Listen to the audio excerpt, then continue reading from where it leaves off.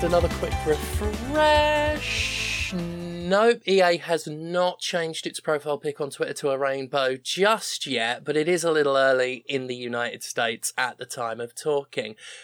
It's not yet 9 a.m. internationally. The West Coast still has 2.5 hours before 9 a.m. and the official start of business. I am gonna jump on their back, which will be really easy because they've got no spine.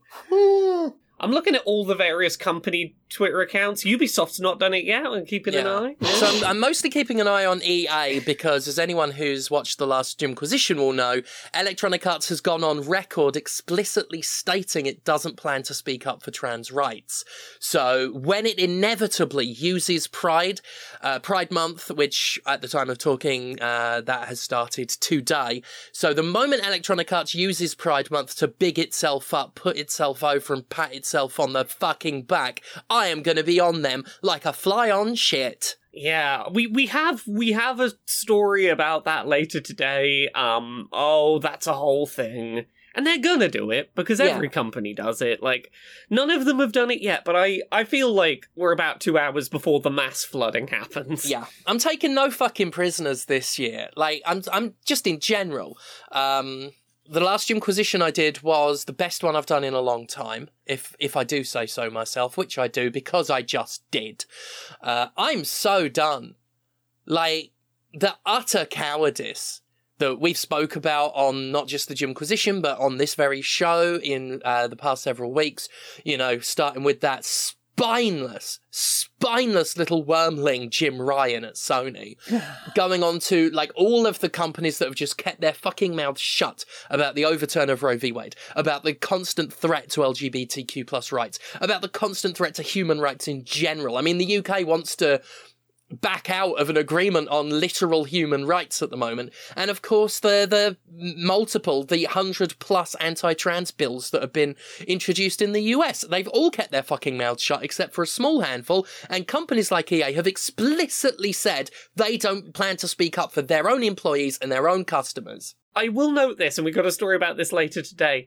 I'm not going to give them credit for this, but EA is not the worst in this regard necessarily. They're maybe still beaten out by Sony only in one regard, which is Sony forbid any of its, like, subsidiaries from speaking, whereas EA, as a company, won't say anything, but they at least haven't banned individuals from saying things in capacities within the company, which is like, that is less than the lowest bar, but Sony is still doing worse. This goes back to what I said last week, where Sony has gone above and beyond the call of bullshit it's gone out of its way to make sure that not just itself, but employees under its umbrella don't say anything official about the threat to human rights and reproductive rights. It's not even that EA's done anything good, it's just that Sony's gone even above and beyond EA levels of bad on this one. Yeah, like, EA is basically protected under the Democrat clause of it could be worse. We're not them. But otherwise, they're a bunch of shitflingers like everyone else. Yeah. But it's okay. It's okay. Because EA has healing circles. So I'm sure that will bring all the dead kids back to life that have been killed in mass shootings and by cops. I'm sure that'll be okay, because EA has gone on record as saying it doesn't even want to talk about that either. Probably a little hard, if they do speak up about mass shootings, to continue working with gun manufacturers to have their weapons plugged and put over in their games. Might be a little bit difficult. I might have come into this episode hot today. Just a little bit, mayhaps. I might have walked into Podquisition a little bit hot today. I have been heated all week. I am so done. Look, you are right to have been heated all week. I've had a pretty heated week with regards to politics in the world. But I'm not gonna lie, I did have my mood softened by getting to watch a trailer for Pokemon just before we started, and there was a little pig called Lechonk. There's a sad pig! There's a sad pig called Lechonk, and I don't know why that brings me joy. Little chunk. Lechonk's revenge. I would do many things to protect this very sad little pig. It's a very sad pig, it's crying. I hope that you can make it evolve and then it stops crying and it's happy. You protect it and make it happy, and maybe do a happiness evolve and it's a happy pig now. I want to know LeChunk's opinion on the threat to Roe v. Wade. LeChonk refused to issue an official statement on Roe v. Wade. Coward! LeChunk! Cowardly pig! No wonder it's crying. You cowardly pig. Oh, God. God, everyone. Who's played some video games this week? Who's done some of them? Hang on. Okay, now we can go. Sorry, I was just waiting for 6 minutes to pass. That's the minimum before we work. 6 minutes of playtime, and then it's work. Yeah, that's in my union contract. Is that we get a minimum of 6 minutes of bullshit before we have to do any work. And you know what? I'm glad we have those regulations in place, because otherwise, who knows how quickly we'd. We fought hard for it because management kept fighting us on this. Management kept employing union-busting tactics, kept saying, "Oh, you can't have a union because the decision to run Podquisition can't be made by a small handful of 3 people." Look, as much as I personally, I'm usually the one here trying to get everything on track in a timely manner, I respect the choices of the union and the union votes, and I will respect union decisions, because you don't be a scab. Don't be a scab. Don't be a scab. Don't cross the picket line. Don't cross the picket line. Don't be a LeChunk. Steph, what have you played this week? Whoa! I think you've played the most things. I've played 3 things. Yeah, I think me and Conrad have played 2 things each. So do you want to start? Oh yeah, I will. I'll talk about. Let's start with Core Keeper. Core Keeper is a game I've been playing. What's that? Core Keeper is another one of those games like Terraria. It's pretty good. It's in early access at the moment. It's great on deck. So I downloaded it because I was... Radan is trending on Twitter. Interesting. It's great on deck. So I downloaded it because it was in that section, and I am trying to justify the amount of money I spent on a Steam Deck. Difficult. It's a difficult job. But Core Keeper's pretty good. So it is a essentially mining game. It's got your mining, it's got your crafting, it's got your building. You start off in a little area, you get lost, or so, I can't remember what the intro cutscene says. What am I, someone without ADHD? You start in a small room, and then you bash a load of wood, so you've got some wood, then you can craft a pickaxe, and then you're away. In terms of level design, it reminds me of Dungeon Keeper. I'm not sure if it being called Core Keeper is a reference to that. It's not a strategy game, it's not really a management or building sim or anything like that. But it does feel visually like Dungeon Keeper. A lot of the map is just blacked out, where it's just solid dirt walls, and you mine away, making your own little pathways. Dotted around are various rooms that you can stumble into that have all sorts of stuff in them, like new items or enemies and things. And the idea is just, very similar to something like Terraria. You accrue materials, you craft things, and you make yourself a little base and make yourself a little sort of home in this underground world. Very straightforward stuff, but I really like it. So far, it's not done anything really new, but it's done it all well. Yeah. It's got bodies of water and you can fish in there. There's an extensive cooking thing where there's lots of different plant life and fish, and you can combine 2 of any item to get, a dish that will temporarily raise stats, that kind of thing. It's pretty cool.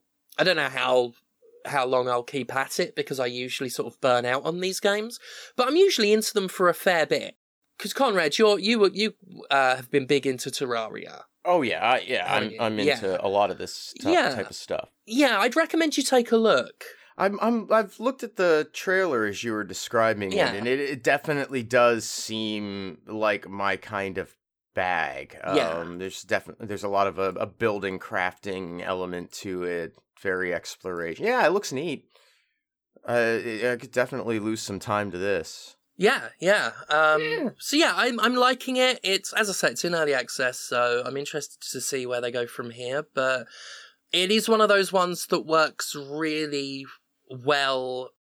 Well, it's one of those games that are great on deck. It's the kind of thing that before the Steam Deck, I would have been like, I'm waiting for the Switch version. Yep. It's just like perfectly suited to a portable format. And that is Core Keeper, basically. Very simple, very straightforward, but good at what it does. Well, and in early access since March. Okay. Yeah, it looks cool. I could play this. I've been this is the kind of thing I've been seeking to lose myself in on some level.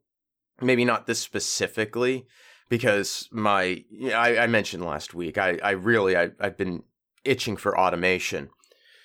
And I got Satisfactory this week, which has been in early access for like 6 years or something. It's a crazy long time. And it could be in early access for years more, who can say, but oh, sweet, sweet, blessed Jesus. Oh God, the hold. It's so real. I've wanted a Factorio game, right? Yeah. But not Factorio, because the Factorio dev sucks. Yeah. Oh, is it that time to remind our listeners that the Factorio dev sucks? Yeah. Yeah.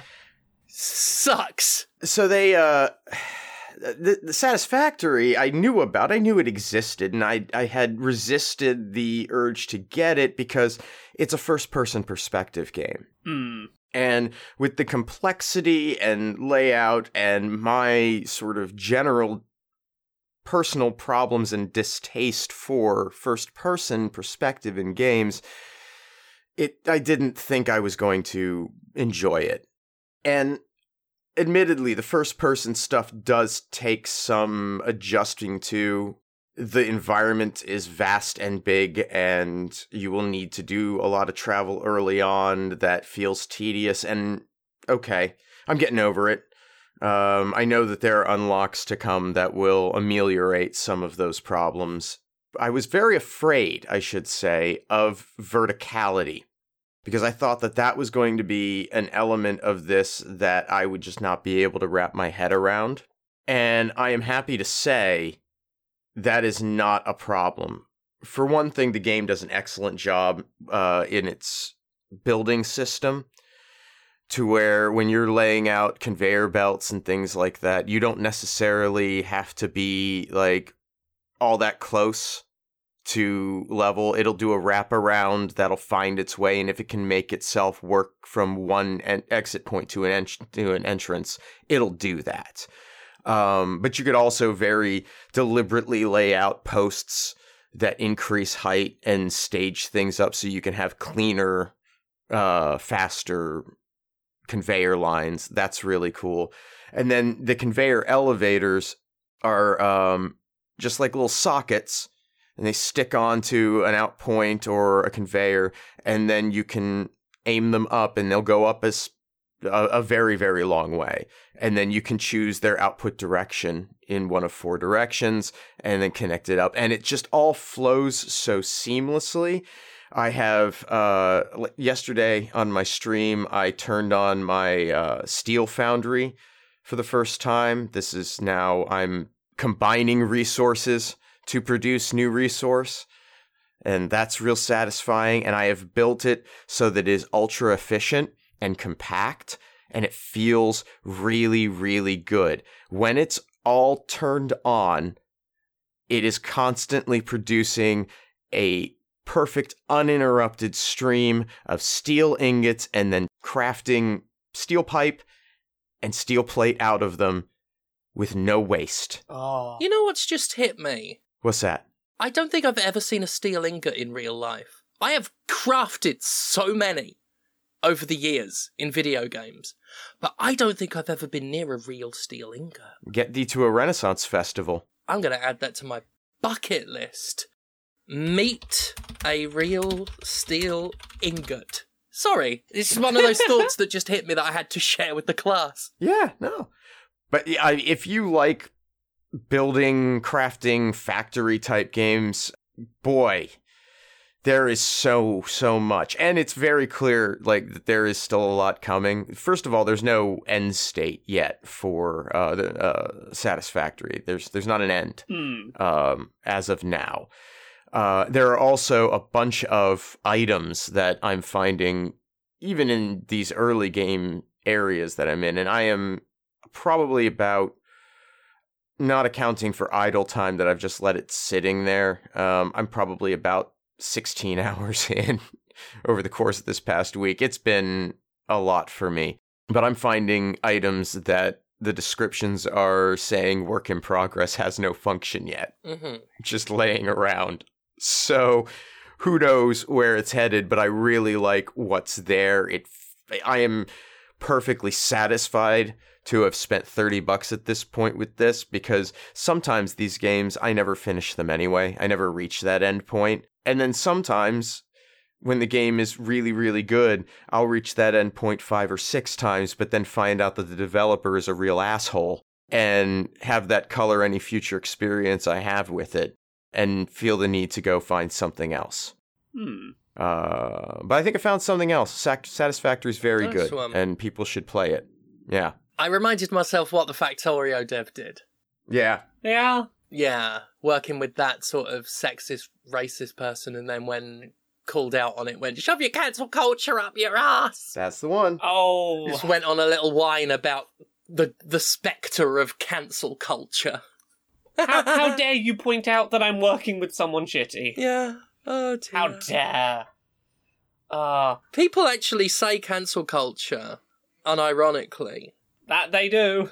Like, I know we all know that, but sometimes I just have to remind myself that those people are real. Yeah. I played an interesting new game this week. I started playing Card Sharks, which is a Devolver-published game about cheating at cards. So the general gist here is that you are a non-verbal mute character who gets wrapped up in being framed for a death that happened, and you end up running away with this person whose entire way of making income is cheating at card games against fancy rich people and trying not to get caught.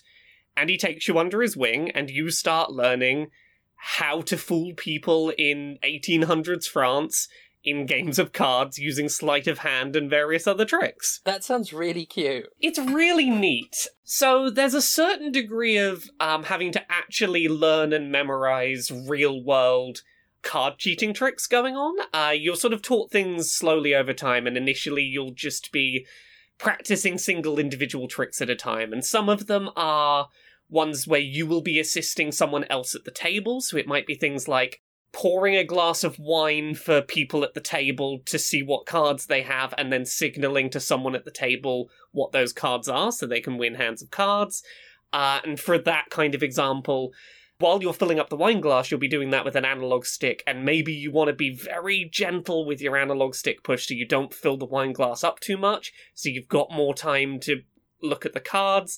But if you underfill or overfill the wine glass, you will annoy the person who you're serving. They may get more suspicious of you. And a lot of the things you're then doing of, like, trying to signal what, you know, maybe in this example, you're trying to signal which suit they have most of in their hand by wiping the table a certain way. You want to do that as quickly as possible, because the longer you spend doing that, the more suspicion grows, and you're trying to get as many successful hands of cards done as possible before you have to bail because they're getting too suspicious. Some of the tricks are more solo-based. Some of them will be you are at the table playing the hand of cards, and it'll be things like learning how to do trick shuffles, learning how to do things like 3-card Monty, that might be things like press certain buttons in the right timing to not accidentally slip up the movements you're doing. And while you'll generally start with trying to do these things reliably and quickly and push up the bet as much as you can without getting too suspicious, you eventually start having to combine multiples of things, and you'll start getting challenges where it'll be like, okay, here are 3 options of ways you could try and fool the people at the table. Which one do you want to do? Which one do you feel comfortable doing? Do you feel comfortable doing that again? It might raise their suspicion, but if you're good at that trick, maybe it's worth it. Or do you rotate out what tricks you're doing to avoid raising suspicion that way? It's a really interesting, neat little game. The dialogue is very nicely written. Like, I've been very much enjoying these interactions with pretty varied kinds of people. Like, one of my favourite ones early on is there's a couple of rich people who are well aware you are cheating, and they find it hilarious, and they're like, I can't work out what you're doing, you weird commoner. Keep trying to fool me. I wish to see if I can be unvexed.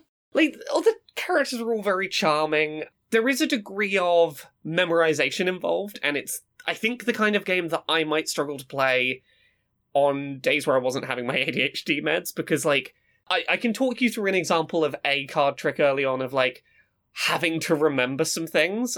If I'm doing a fake shuffle where I am having to deal a certain number of cards above the card I want to be at the top, and then I have to remember to, like, shuffle a card out to the side so that I know where to cut, and then I do my shuffle, like, there are multiple steps, and some of the tricks won't remind you what those steps are, but others, for example, will. Typically things like, anything like the example I had of, you've got to wipe the table in a certain way to suggest a certain suit. Yeah. If you start doing it, it will show what suit you're currently signaling, and you'll, like, get a progress bar, and you can go, no, that's not right, and try doing it the other way and go, oh yeah, that's the suit I'm trying to do. So, like, some of them will have reminders, particularly ones where you're, like, signaling a specific suit, but things where it's more like, you just have to remember to shuffle to get the signal card out before you shuffle. It won't go out of its way to remind you. You have to remember to do the thing that is the trick here. But it introduces all these things to you slowly enough that it's not too overwhelming, and there are easy-to-check reminders. You can pause the game at any point and go, yeah, what do I do for this again?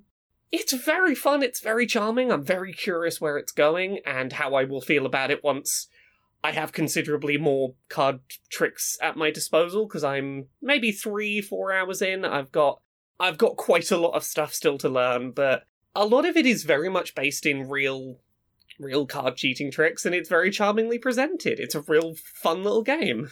Awesome. I had seen it. Yeah. And yeah, the concept's really fun sounding. Yeah, it's cute. Yeah. I probably wouldn't be able to play it myself. Like, you know, I don't have working ADHD meds, and the NHS took away the ones that were doing something. Yeah. But yeah, card games I can never wrap my head around. I tried playing poker once, I just can't fucking do it. But I love the idea. Well, the thing I like about this in some regards, I 100% get it's not going to be for everyone, and for you it's probably not going to be right for you at the second, but, like, in no way are you actually playing the card games, is the thing. Yeah. All you are doing is cheating. Like, you are not responsible for any of the actual card... Like, it skips over every part of it that is playing a card game, and you are just doing the bit where you're cheating. I am good at cheating. Yeah, and I do enjoy the weird induced panic of, okay, someone slipped a spare deck into my pocket, I have to quickly make an excuse, run out to the back, shuffle through the deck, find those duplicates I gotta pull out, get back out before I've been gone a suspicious amount of time. The tension's really good. It's a fun little game. That's good. I'm really excited to go back and play more after we finish recording today. What about you, Steph? You played anything else this week? I have played other things, you know. Yeah. I don't even know why I got this one. I was bored, and sometimes I don't have the Steam Deck because Phoenix is playing Planet Crafter on it. And when I say sometimes, I mean most of the day when they have free time. So I was like, oh, I had the Switch, and there's not much that's come out for the Switch. Mario Strikers, there was a demo for that, and the tutorial mercilessly kicked my ass, so I thought, right, I'm not going to get on with this one. And then I just ended up on a whim buying Pac-Man Museum Plus. Oh, yeah. Normally my thinking on something like that is, fuck it, I could just emulate these shits. But I did like the selection of games, and it had Pac-Man Championship Edition on it, rather than just, like, super old games. Although I guess these days something like Pac-Man Championship Edition would be considered super old, and Pac-Man would be considered ancient. I mean, it's been more than a decade. Yeah. I was going to say, is that 10, 15 years? Long Jesus time. Christ. Fucking hell. Yeah. Yeah. I just checked, it's 15 years. It was 2007. I don't want to think about that. Me. No. I'm just going to disagree with you, Laura. I'm just going to disagree with you. I'm incorrect. It came out in 2017. There we are. That's a bit better. Yeah. I have I keep saying Pokemon because everyone's talking about it at the moment because of the sad pig. Pac-Man. Pac-Man Championship Edition 2 was very different from 1. And 2 is the only one that's been available on the Switch. And I don't really like it very much. It's just, its structure is so much more different than Championship Edition 1, from what I recall. So I like having that again. It's got the classics, it's got Pac-Man, Super Pac-Man, all that shit. I was struck by how many Pac-Man games I've not played. There are a lot of Pac-Man games. Yeah. Because, everyone knows Pac-Man and some of the Ms. spin-offs Pac-Man. there. Ms. Pac-Man, of course. But, like, Pac-Land, Yeah. a frankly shit side-scroller, and Pac-in-Time, a frankly shit side-scroller. Like, these ones I hadn't played. So I'm playing those, and I'm like, these are kind of shit, really. There was a lot of time in which they really wanted to make Pac-Man their Mario, and it really just was not happening. Yeah, they tried all sorts of games with him. There was that cartoon series where he inexplicably spoke like a cartoon mobster, from what I remember.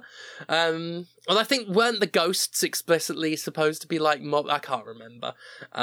Weird fucking thing.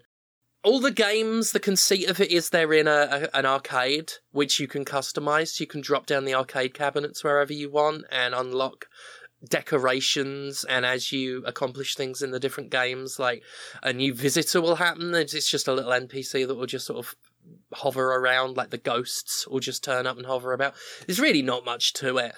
But it's got Pac-Man Championship Edition on it, which I like. And it's got Pac-Man 256 on it, which I love. All my progress is on PlayStation, so replaying it from the beginning is a little bit of a shame. But having it on the Switch is cool. Pac-Man 256 is great. I don't know if either of you are familiar with that one. That's the one where you try to clear 256 stages quickly, right? No. Or is it the Battle Royale? You're being chased by the kill screen that happens when you clear 256 screens. So it's a kind of isometric perspective, and you're going through a maze, and you've got to keep moving forwards because behind you is all the glitched code following you. Right. The map is the maze is littered with different ghosts and different colours with behaviour that corresponds to the colours. Like there are grey ones that are asleep and they'll wake up if you get near them. There are pink ones that will chase you in a straight line and move faster than you. So you've got to kind of take side routes to avoid them. Long lines of ghosts, like lots of different ghost behaviours. And there are power-ups that you can unlock and upgrade, like a laser that will shoot any ghosts going forward, or my favourite one, little tiny mini Pac-Man that will fly out of you and go and instantly chomp ghosts. It's really good. It's, the first Pac-Man game, it's what it is. I'm kind of over that. It's very simple. It's the same thing over and over. Pac-Man has never really been a thing that, I've never been into Pac-Man. Yeah. But Pac-Man 256, I really fucking like. I played hours of Pokemon again. Hours of Pac-Man 256. So having it on there, having it on the Switch, that's neat. I like that. Other than that, it's just a load of fucking Pac-Man. My one thing with it is I don't know what it qualifies as playing a game twice, because some of the games have to be unlocked, and some of the requirements is play this game 2 times. One of them is play Pac-in-Time twice. I don't know what it means, because I don't know if you're supposed to die and start again, or what, because I've played it and quit out and played it again, and it doesn't count as twice, even though you start from the beginning again. So I don't know what it means. I don't know how you play something twice in the game. If playing it twice doesn't mean twice, what does twice mean? I mean, that does sound like it should be what twice means. Yeah. Other than that, I mean, it's just a load of Pac-Man, and it's just something to do while Fee has the Steam Deck to play Planet Crafter. Which, how's that going? I actually think this is free on it's on Game Pass right now. Also, is it? Oh, that's sorry. Fee's telling me they're minding their business.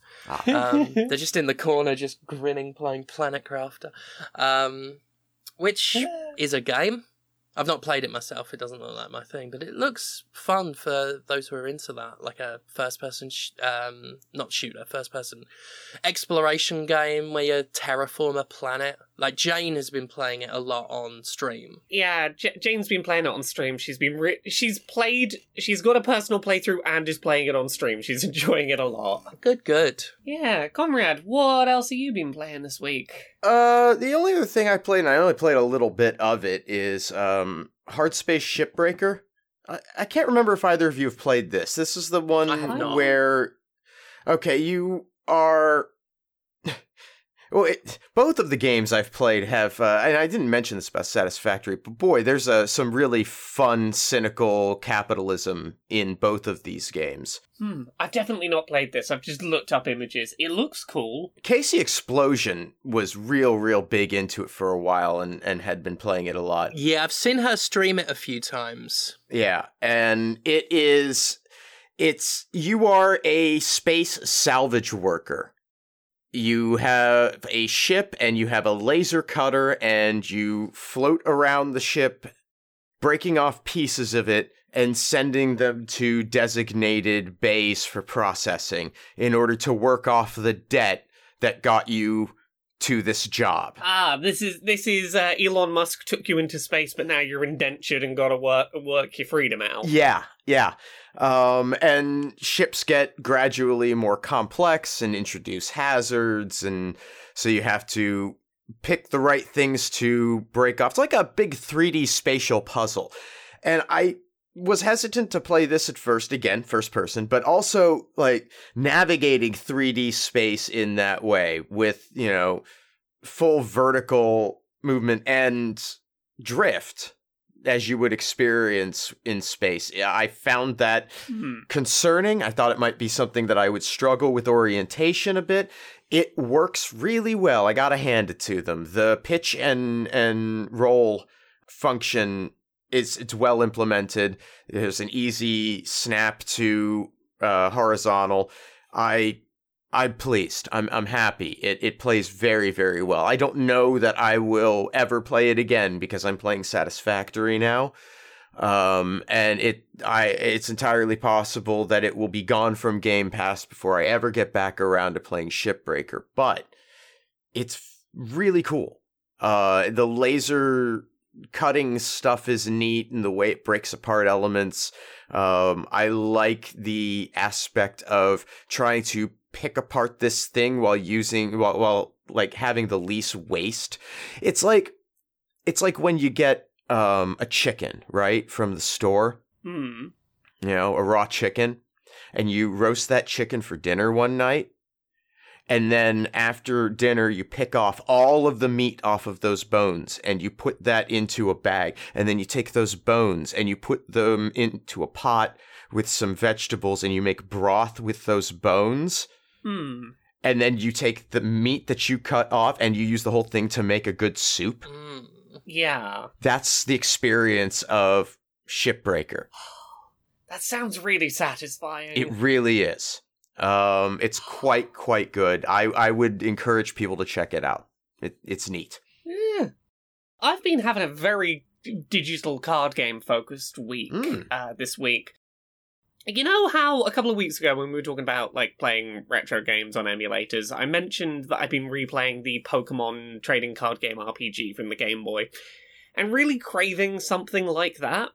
I found a free game on itch.io. Jane sent me a link. It seems really cool. It's called Pocket Crystal League, and it is a mix between Inscription and the Pokemon TCG. Oh, okay. So, in terms of mechanics, it borrows a lot from Inscription. It's not a roguelike. It is much more like the Pokemon trading card RPG. You are working your way through gyms up to the Elite Four, doing a linear narrative, building your deck as you go, training up your Pokemon. But in every other regard, it's very, very similar to Inscription. You have 2 decks of cards you can pull from, one which is basic resources that will let you get more powerful things out onto the board. The other is the bulk of your damage-dealing creatures. You have 5 lanes, and you are attacking specifically only the things in front of your lanes. A lot of the power-ups that you can apply to cards carry over from Inscryption, like modifiers, so that rather than attacking just in front, it might attack to its left and right-facing forward spaces, things like that. But with a bunch of Pokemon mixed in, there is mechanics such as type advantage and how that works in Pokemon. You can evolve your Pokemon, you can level them up. Instead of, Inscryption has, a bunch of different ways that you can get your creatures out. You've got bones generated by creatures that are destroyed. You've got energy that goes up over time. This doesn't include all of those mechanics. Instead, it more closely follows the Pokemon TCG in that you basically have berries, which are equivalent to energy cards. Different Pokemon you might want to put in your deck to summon them out require a certain color of berry to be used as, currency to get them out. You can basically try and have a pure single color deck if you want to just know that whenever you pull berries out, they'll always be the kind to get those Pokemon out. Or you can mix. I tend to find no more than 2 is generally a pretty good balance. They're not set by type of Pokemon, so it's not like if you try and go with a single berry type, you can only use fire Pokemon or only use electric or something like that. There is a good mix of Pokemon available that will work for each berry type if you just want to specialize into one. But yeah, it's basically Inscryption, but with Pokemon. It's certainly not one-for-one Inscryption. It's not trying to mechanically just be Inscryption. It's not a roguelike. It's not trying to do any of the sort of wider horror narrative stuff going on there.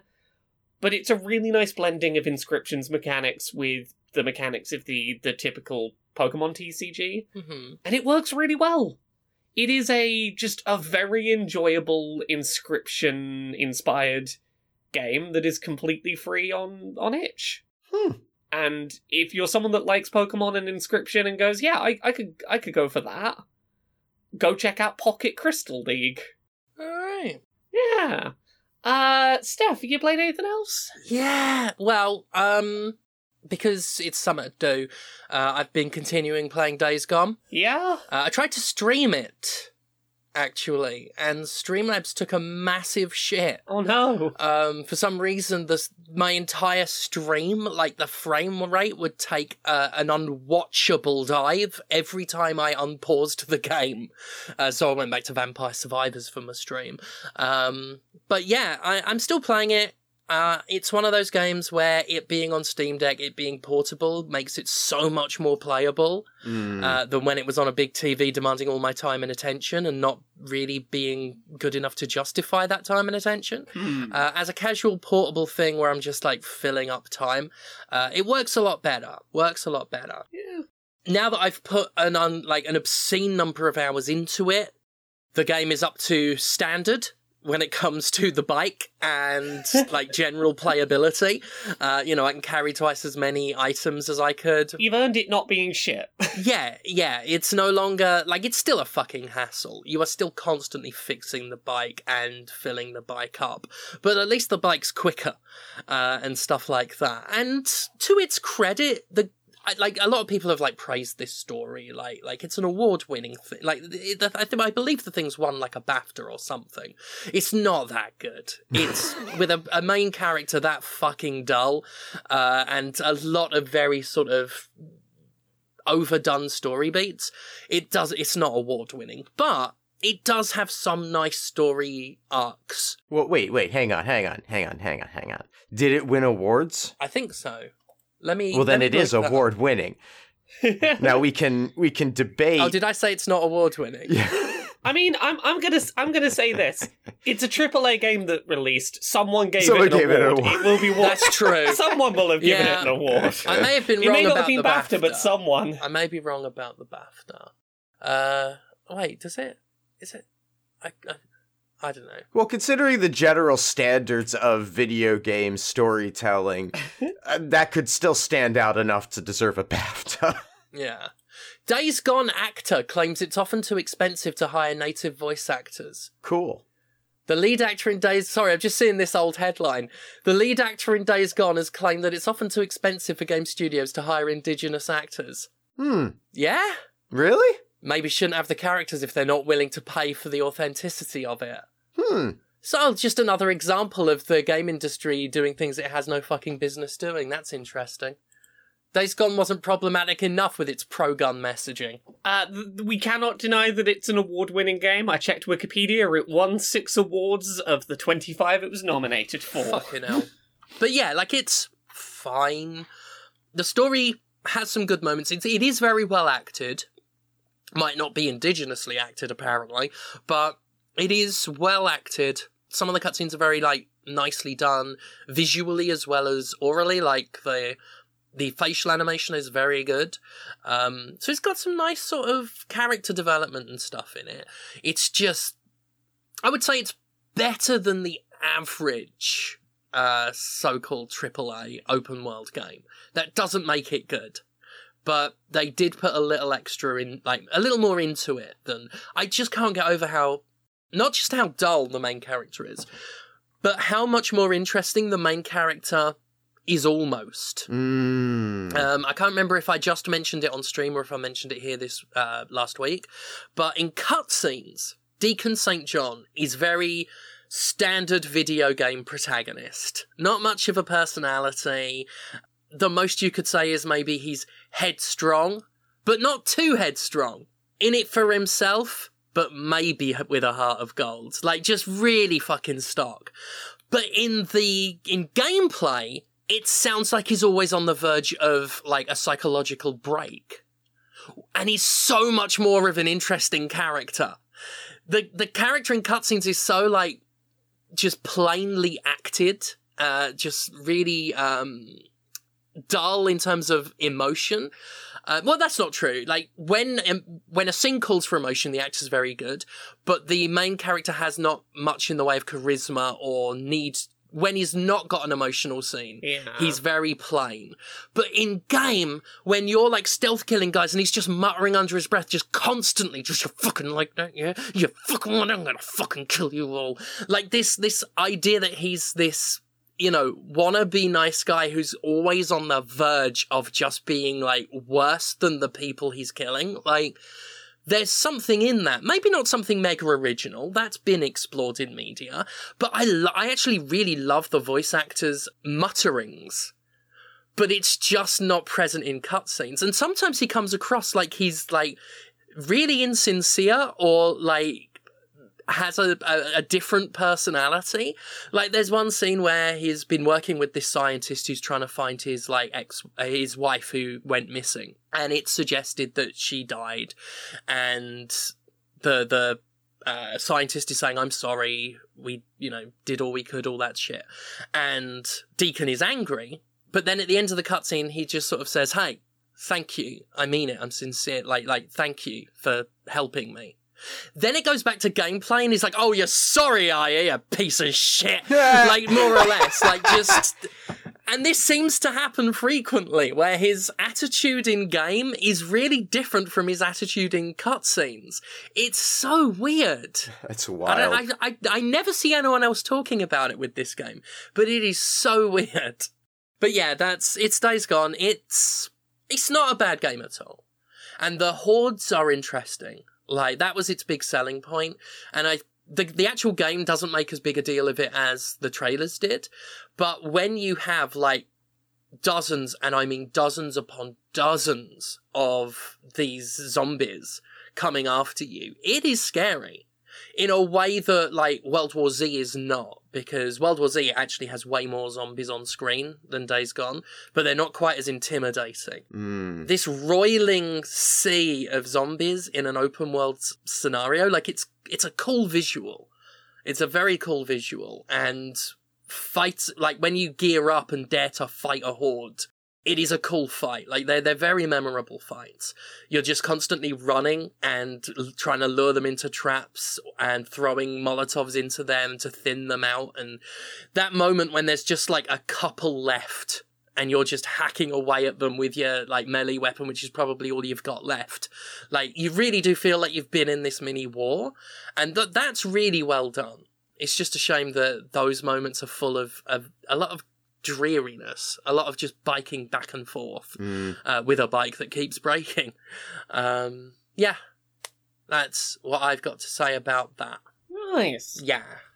Should we get on with a couple of bits of news? Let's do that. I reckon we can get away with that. Yeah, so we got some news on PlayStation's continued putting things out on PC that seems to have been a growing focus of theirs over time. Apparently, PlayStation expects nearly 50% of their game launches to be PC and mobile by 2025. That is a thing.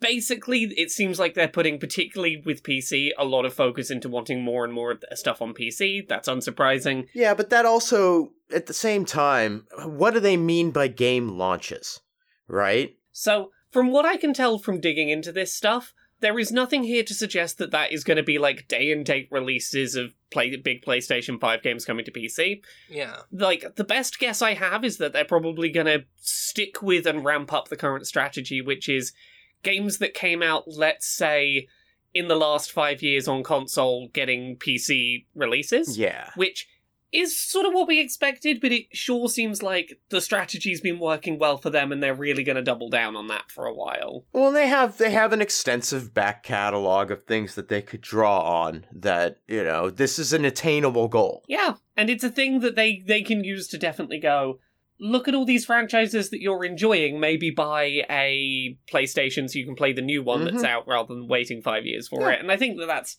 probably a smart use of their stuff. It's not a terrible strategy. Yeah, people who don't mind waiting a while don't necessarily need to have a PlayStation. That is kind of a good idea. So, yeah, it's good that Sony's committed to putting PC games, PlayStation games on PC. Yeah. Have they committed to human rights at all? Have they committed to? No, funnily enough, they haven't. Has PlayStation boss Jim Ryan committed to not being a spineless bitch? Apparently not. Interesting. It doesn't seem so. I don't have it on the docket yet. Interesting. Yeah. Okay.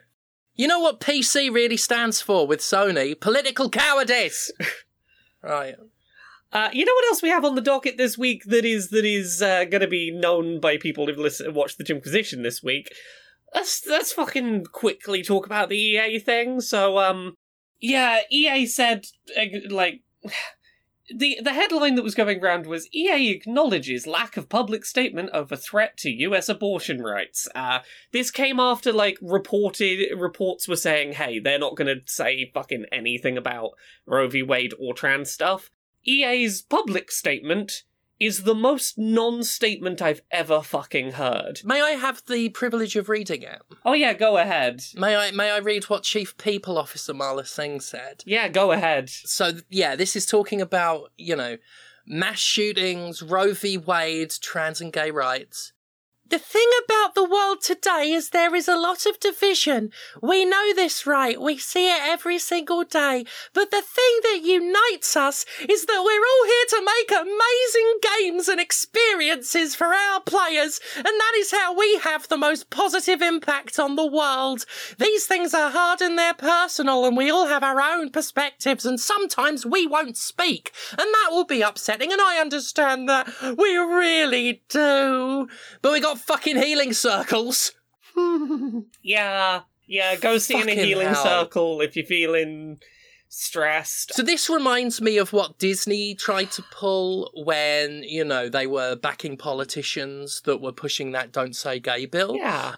To basically, just Section 28 America, where they were saying, well, look, we're not going to speak up and we're not going to stop supporting these politicians, but what we're really doing for gay rights is making content.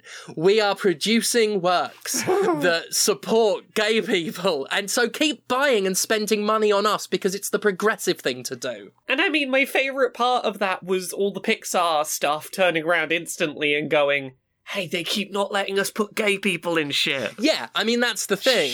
Yeah, Disney kept fucking, we all know, the burying that Disney and other media companies have done, trying to hide or tell animation studios and stuff that, no, you can't have this gay character, or you've got to only imply. Yeah. I mean, we just recently, the Stranger Things writers were talking about how they've not confirmed the sexuality of one of the main characters, and saying, well, what's so beautiful about it is that it's up to the audience's interpretation. It's like, No, queerbaiting isn't beautiful. It's queerbaiting. It's pathetic. It's cowardly. Yeah. Fucking stop it. It's wanting brownie points without actually doing the work. Fuck off. Yeah. It's just J.K. Rowling again. Just, oh yeah, I'm never going to say it in my work, but I might hint outside of the work that, yeah, that one's gay. Yeah. Fucking hell. That one's gay, and there are so many annoying examples of that with Rowling. I think my favourite being the one where she later tried to say that Hermione was black in the books, and that definitely that was planned from the start, and then everyone responding with, here's all the times you've described her skin as things like porcelain. Yeah. No, don't pretend that you did that all along. Fuck off. She's a fucking Tory. She's many terrible things. Many terrible things. A Tory, a turf, a troll, and a twat. As we alluded to earlier, at the very least, EA hasn't banned individuals within the company from speaking out on these issues, and there are a few people from bits of EA who have had statements who specifically have been like, well, if parent company's not going to speak, I will. Yeah, which is very good. Yeah. I'll read out the ones that we've got. Respawn boss Vince Zampella, and the Sims executive Lindsay Pearson are the two that have tweeted statements. I mean, the Sims studio, have to speak up given their audience. For sure. You mean, hang on, isn't this former Call of Duty developer? I just want to make sure, we're clear about who we're talking about here, Vincent. All right, just saying. Yeah. So Vince Zampella says, trans rights are human rights. It's as simple as that.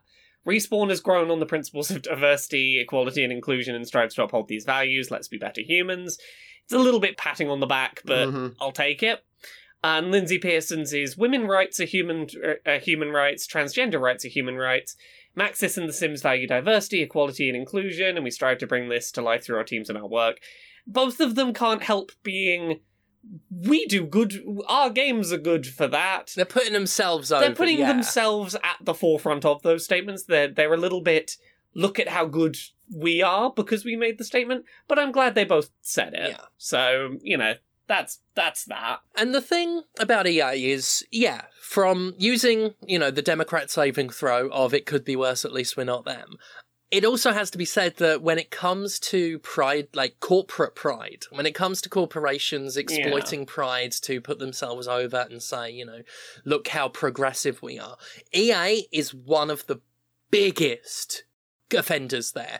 EA is one of the biggest, and I will say, I'll admit that when it comes to actually being progressive, EA has had instances in its history where it has done more for inclusion than other companies, but that's what makes its silence now all the more hurtful. Yeah.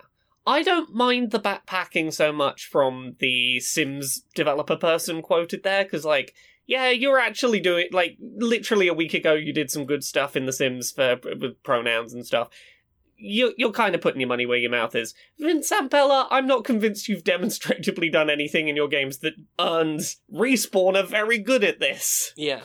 Necessarily. They have an non-binary character in Apex Legends, which, it's 1,000 times more than most games have in terms of non-binary representation. Yeah. It is another character in a mask. It is. Which just, it's one of my favourite non-binary tropes, said the masked wrestler Stephanie Sterling.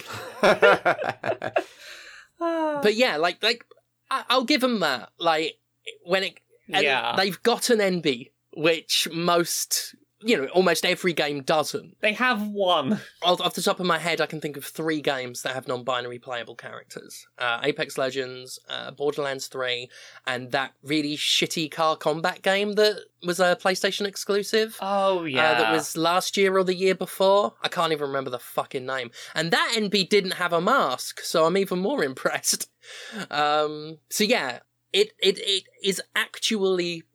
And I guess hurtful's the wrong word to use, because it's not like I really expect actual sincerity from a corporation. I don't expect any better. But it's extra insulting that Electronic Arts has gone on record. And this is the other thing. It's not like they've just buried their head in the sand. They've explicitly stated for the records that they don't plan to stand up for human rights. Yeah. And explicitly stating that they do not want to stand by vocally their trans employees and their trans fans. For a company that prides itself on diversity and inclusion and being progressive, I think it's beyond hypocritical, and it's perhaps even more cowardly than Sony. Certainly more pretentious. Yeah. So we've got a couple of other stories quickly. Conrad, do you wanna talk about Microsoft? I mean, no, I don't. No, in fact, there is a report from Business Insider. Yeah. That attempts to sort of really fully nail to rest the idea that Microsoft is a changed culture that is, growing diversely and treating its minority employees with respect and dignity. Yeah. And now the Activision Blizzard acquisition is going on, and people inside the company are horrified at this because, oh God, they're actually worse. It's a long read. Yeah. You can find it archived if it is behind a paywall. But the long and short of it is, if you really had any doubt at all as to whether or not Microsoft was going to likely be capable of changing the company culture at Activision Blizzard, that myth is dead. Yeah. We can give the summary of some of the key points. Yeah. There are three main people who've been implicated in this report. Alex Kipman, Terry Myerson, and Tom Keene, who are all in executive roles. Kipman, who is currently in charge of Microsoft's attempts to make metaverse projects, reportedly watched inappropriate VR porn broadcast to an external screen in a room full of his colleagues, where young women in barely any clothes frolicked on a bed doing a sexy pillow fight while there was staff in the room. It was probably PG-13, but still unbelievably inappropriate. Yeah. For a business work environment. It's unclear how pornographic it actually was, but there are people in the room who described it as VR porn, so we have that to go on. So yeah, several staff members felt uncomfortable, left the room. Numerous women said they felt very uncomfortable, understandably. Yeah. Continuing on Kipman, he's accused of fostering a culture that diminishes women's contributions. Yeah, he sounds like an absolute piece of shit, that one. Yeah. There's a description of an incident where he continually rubbed a female employee's shoulders, even after she deliberately tried to get him to stop. Classy. Yep. Terry Myerson, who oversaw Windows, and Tom Keene, who is corporate vice president of their Azure cloud computing business, were both called out. Myerson allegedly had a meltdown during a meeting where he verbally berated staff to the point that he had to be let go from the company. Keene was accused of making employees cry in public and described as running things like a dictatorship, being dubbed King Tom by staff. Yeah, Keene in particular apparently still oversees hundreds of employees within the company. Kind of shines a different light on the argument that was had when Microsoft acquired Activision that Microsoft's gonna fix Activision. Yep. That's not going to happen. Yeah. Yeah, it's almost as if what we've been saying for years, that this entire fucking industry is rotten to the core and needs rooting out, is right. And that there are no fucking heroes here. Yeah, for what it's worth, it is worth noting that none of these are Xbox-specific employees, but also there's no reason to believe this doesn't happen everywhere within this industry, including within the Xbox. If it's happening within Microsoft larger, it's probably happening within the Xbox. Oh, absolutely. I'm not going to go on record as saying this definitely happens at every company, but I will reiterate what I've been saying for years, which is investigate every company. Yeah. Every video game publisher, every developer should be investigated, because this is so common. This across the board, both big and small companies, every single one should be looked at independently. Yeah. But and it's important to remember that culture in a corporate sense rolls downstream. The people at the top of these sorts of organizations, they set the tone for everybody operating beneath them. And if the parent company is corrupt, any subsidiary is very likely to be corrupt, just through interaction. Yeah. And I have no faith whatsoever that Microsoft keeping these people in these positions simply because they are talented and smart at the expense of employees. They're going to continue to do that if these people present the promise of more money. Yeah. So we got two other very quick things to go through. We talked last week about the fact that Raven QA's staff had successfully voted to form a union. We do now have confirmation of the fact that, according to Phil Spencer, once the merger with Activision Blizzard is completed, the company will recognise Raven Software's union. So that is something. They're not going to try and debunk take down the union because, it wasn't formed under us or anything. The statement that was given during a company meeting: once the deal closes, we would absolutely support employees or an employees organisation that's in place. We think it's a right of employees and something that can be part of a relationship between a company and people who work at the company. So they're at least being less, how dare you, we think that you forming a union is an affront to all the other workers. They're not having Activision Blizzard's, how dare you have done this stance. I mean, legally, I don't know how much they would be able to do to not recognise it anyway, but they at least seem to be doing the we will be respectful of your union public-facingly, which is about the least we could ask. Summit. It's something. Yeah. And in a somewhat connected story, Activision Blizzard shareholders urged not to re-elect board members following inexcusable passivity, which, I agree with this. So an investment group has written an open letter to Activision Blizzard's shareholders, basically saying don't re-elect 6 of their board members, including Bobby Kotick. I will read a little chunk from the open letter. Each of these directors failed either to recognise that Activision Blizzard for years maintained unsafe workplaces, exhibiting frequent and repeated sexual harassment, sexual assault, and gender discrimination, or failed to appropriately address the company's frat house culture once it was publicly revealed by the California Department of Fair Employment and Housing. Yeah, I don't disagree with that. These people should not still be in charge if they either didn't know what was going on or willfully ignored it once it was public. The group that wrote the open letter is a group that works with pension funds sponsored by unions affiliated with the company. Basically, this is a company that has pensions tied up in Activision Blizzard and does not want that company to tank because it's going to fuck up some people's pensions. So they have a vested interest in this, but it's nice to see some people, even if it's just for financial reasons, going, don't fucking let those shareholders stay here. No idea if anything will come of that. Probably not, but... yeah. I don't know. I'm tired of Activision. That's it. I'm obviously we have to... It's important to keep speaking about it, but... It's tiring. Mm-hmm. Activision is... I'm sick of the sight of them. That's what it comes down to. When it comes to it, I'm sick of the fucking sight of the lot of them. The sooner that I can not have to think about Activision as an entity that exists, the better. Mm-hmm. It is tiring paying attention to corporate bullshit. But I think that is everything for this week. I think that's all of the stuff. All of the stuff? Yeah. That's all the stuff. Well, that's not going to satisfy our listeners. They need stuff. They need constant stuff. They need stuffing, Laura. Oh. And you're the woman to stuff them. Oh. What kind of stuff have you got on the table? I mean, go look at Laura K. Buzz on Twitter, Twitch, YouTube, TikTok, Patreon. That's the one that pays the bills. Wherever you go, search Laura K. Buzz, you'll probably find me. Me and My Dysphoria Monster's coming out in 2.5 months. It's on 18th of August, that's coming out. I'm featured in a book that just released called Wired Differently, 30 Neurodivergent People You Should Know by Joe Wells.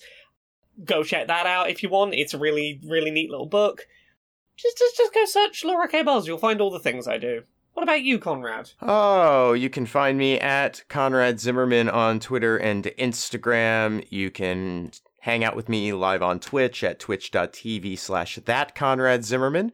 You can buy anti-capitalist propaganda that I make at pinfultruth.com, audiobooks at conradreads.com.